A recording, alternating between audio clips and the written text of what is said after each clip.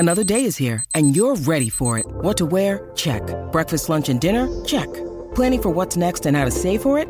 That's where Bank of America can help. For your financial to-dos, Bank of America has experts ready to help get you closer to your goals. Get started at one of our local financial centers or 24/7 in our mobile banking app. Find a location near you at bankofamerica.com/talktous. What would you like the power to do? Mobile banking requires downloading the app and is only available for select devices. Message and data rates may apply. Bank of America N.A., member FDIC. We're going to talk FIFA World Cup and the New Zealand Grand Final of the National League as well with former White keeper Jacob Spoonley. G'day, Jacob. How are you? I'm good, Ricardo, mate. How you going? Yeah, good. Thanks, mate. Good. Let's start yesterday at Mount Smart. What a final. What a great day it was for a final. 5 goals, red card, penalties, offsides. It had a bit of everything. Mate, it had absolutely everything. It was like Auckland City and Wellington Olympic condensed 9 months of qualifying for the National League and then playing it out into 90 minutes. It started off with a bang. Wellington Olympic had their chances. I think they should have gone ahead and they'll probably rue those missed opportunities. But then Auckland City, I think they really brought to bear their experience and their cool and calmness that was emanating out from the bench with Al Barriere. He made a couple of little adjustments. And what they eventually did is pounced on some mistakes from Wellington Olympic and put themselves in pole position, being 2-0 up. And then right at half-time, we had a game-changing moment. And I've got to say, I've had it in the air from both sets of supporters. Should have been a red card to start off with. Don't know why Reid Drake was given a yellow card and it had to be upgraded. And then from the other side, it was never a red card. Should have only been a yellow card. What were they doing upgrading it? But that's only where things seemed to start. In the second half, we got another 3 goals. We thought it was done and dusted, 3-1, getting into stoppage time. And then Ben Mata slots a penalty away. And I feel like had Auckland City gone into extra time, they wouldn't have survived. So they won it in the manner in which they needed to within the 90 minutes. And they can thank Ben Gillian and Angus Kilcolly for snatching that third goal late on. Yeah, I was looking at Angus Kilcolly, that third goal late on. I was going, why are you not squaring this? Why are you not squaring this? And then he absolutely tore it straight past Scott Bassler. I was like, no, fair enough. On the red card, I mean, because the referee and the linesman originally gave it as a yellow, and I thought that there were 2 centre defenders sort of just pretty much even with the play, who were sort of in the middle of the field, and I thought, given that there's probably another 2 or 3 strides the striker has to take to get a shot away, that they would have closed it down or come close to closing it down. I don't see how the fourth official with the angle that he's on can come in there and make that decision because he's not VAR. No, and look, this is the first game that there's been a big screen that was showing replays to the crowd, so that could have influenced things. We hope it didn't, but you're right. There was a committee decision, and to paint the picture for you, Reid Drake, filling in at left back, he stepped on Jack Henry Sinclair, and the play at that point, although it's wide, is starting to cut in towards goal. And I think the thing that really provided the basis for the yellow card to be upgraded to a red for Reid Drake was Sam Brotherton. He, I think, had stepped on into Yanni Bazookas, thinking that Sinclair might play it square, but instead tried to beat Reid Drake. And as he's done that, he's allowed a channel, probably aiming towards that near post, but definitely there's a line which is unopposed in towards Connor Tracy's goal. And Adam Mitchell actually backed off. So the shape from City was really poor at that point. And I think that played into the relitigation of the yellow card and then the overturning of it. I can see both sides of the argument. I'm not being political. That's just my genuine feeling. I can understand why Auckland City were aggrieved that it was upgraded from a yellow having been given as a yellow initially. And then Wellington Olympic, I think they also had a case. So one of those ones that could have gone either way, regardless, gave us the core ingredient to a fascinating second half. Yeah, and I don't think enough can be made of what was a great final, and both teams contributed to that. But Auckland City in particular, 43 games this season, and they have, which is as many as you play in a professional league in Europe, right?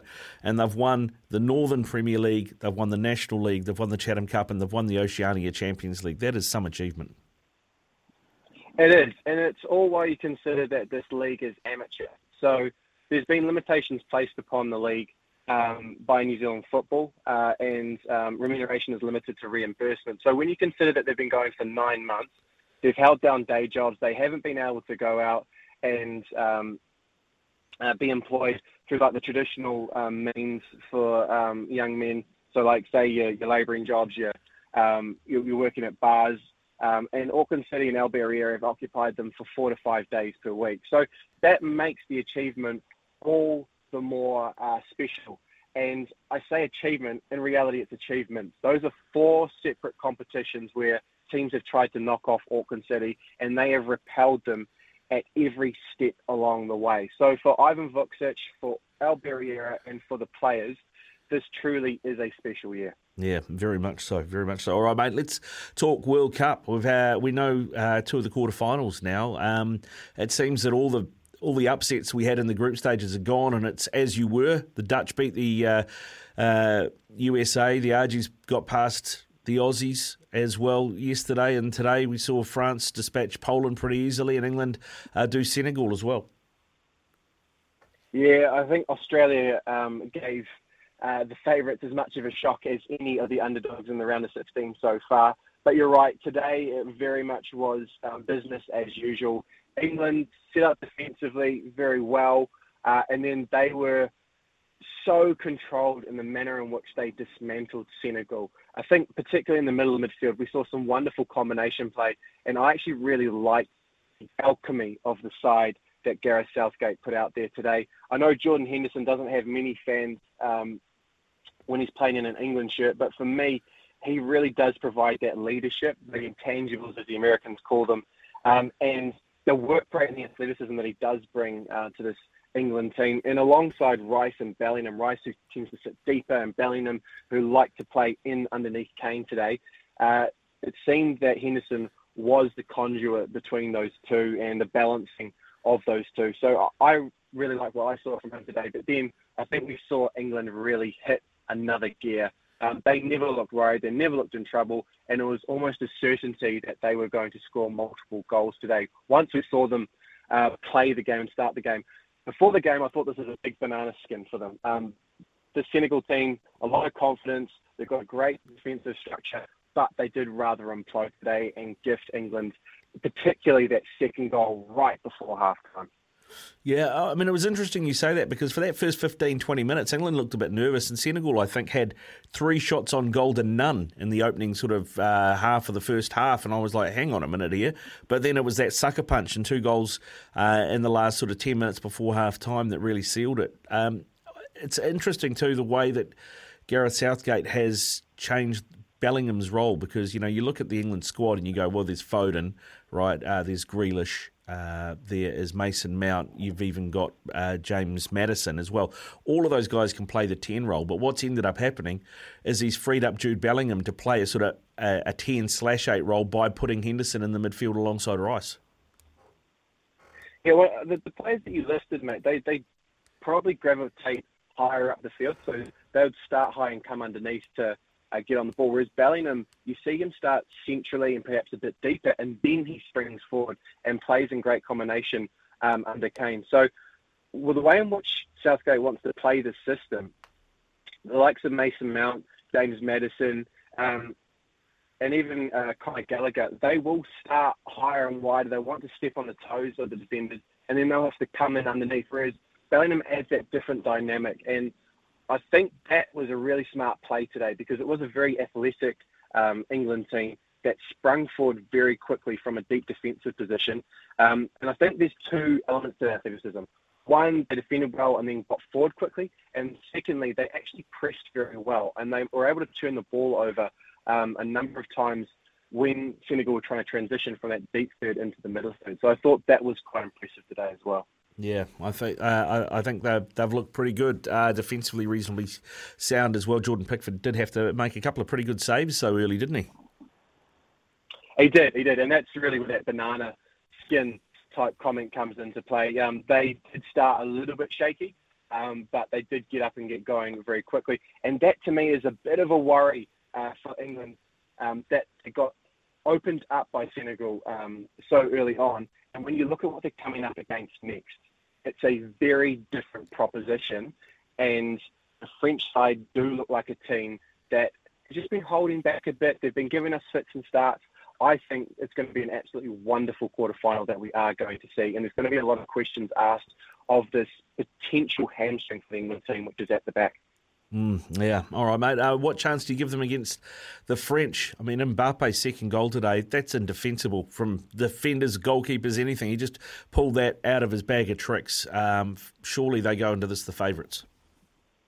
I think they do, purely because they are the defending world champions. This looks like the type of tournament that they are so comfortable in. And England and Stones and Maguire, they don't look particularly settled at the moment, and I don't think they've really got an option on the bench to switch in for them. So it's going to be a game where I think Southgate switches to a back five to give himself the defensive cover, defend in numbers, and then try and spring forward. So we could see elements of the game against Senegal replicated, but it's going to be a big question about how he seeks going about containing and defending this wonderful French team who does have huge amounts of depth and can change games simply by bringing on new players. They don't need to change the structures. They can get different gears out of different players when they bring them on. So there's going to be a huge amount of nuance to this. There's going to be a chess game that's played even before the match starts. And then once we get onto the field, it's going to be fascinating to see how Deschamps and how Southgate set their teams up. All right, mate. What about Argentina and the Netherlands? That one feels like it's going to be pretty tight. I know you mentioned the Aussies gave the Argies a real challenge, but it felt like the Argies were in second gear for a lot of that and maybe got a bit complacent once they went 2 up. Yeah, but we've seen that from Argentina throughout this tournament. Everyone's turning to Messi and saying, isn't he wonderful? He's doing these massive highlights and there's a bit of a swan song element going on. Argentina do switch off and they do drop a gear. If it's not going their way, they seem to get listless, a bit complacent. And against this Dutch team, you don't want to do that because the Dutch will allow them the ball. They'll give them time and space. They'll defend very deep. So I think you'll see Argentina hold a lot of the ball, but then they will really spring forward. Van Gaal will be playing that back five system, which does leave Gakpo up top, and he will be aided by the numbers getting forward. But it'll be the counter-attacking Dutch side that will hope to really get at an Argentina team that does get sucked into trying to open up a very strong defensive unit. And doesn't this just scream 1998, Ricardo? That wonderful game that we had in France, we could see a replay of it. Yeah, how good would that be? That Bergkamp goal. Oh, superb. Superb. All right, Jacob, we've got 2 games tomorrow morning. Japan, Croatia. Feels like it's going to be extremely tight. I've actually backed it to be, there's a method of victory option at the TAB. I've gone either side to win on pens because I can't pick it. No, this is the closest game in the round of 16. I think that Japan have been wonderful in the group stages, obviously upsetting Germany. Croatia as well. This isn't the strongest Croatian team that we've seen, but they do know how to manage their way through a tournament. They do know how to set themselves up so they are hard to break down. And then they do have special players that can take the most of the moments that do fall their way. So I can't pick it either, Ricardo. I think this is going to be the closest game that we do see in the round of 16, and that's absolutely fascinating considering that we have seen some wonderful games so far. Yeah, indeed. And finally, Neymar looks like he's back for Brazil against South Korea tomorrow. That should be reasonably comfortable for Brazil given the talent they have. Yeah, but Portugal thought the same, Ricardo. And I think there's a lot of similarities between Brazil and Portugal. Both have got wonderful individual talent. And South Korea have almost had the best rehearsal for this round of 16, having knocked off Portugal in that last group game. Yes, they had elements of fortune, but they also really took their opportunities and they made it very difficult for the Portuguese, who, it's got to be said, weren't simply relying on the fact that they had qualified out of the group. You could see there's an element of anxiety in the Portuguese at that point. They didn't want to have their confidence broken heading into the round of 16. And I think Brazil, they should do well to heed that warning from the Portuguese game. So I think, again, South Korea are going to look to drop deep, they'll look to defend and make it very difficult for Brazil to try to repel them for as long as possible. But they do know that they've got an outlet and Son up top, and we have seen how wonderful he is and how we can hurt these so-called top-tier teams. Yeah, looking forward to that. Tomorrow morning should be good. Hey, mate, thanks very much for coming on. Really appreciate it. We'll let you go back to doing some actual work, eh? Yeah, thank you for that, mate. I appreciate it. No worries. Jacob Spoonley. Cheers. Thanks, mate. Enjoy the rest of the cup.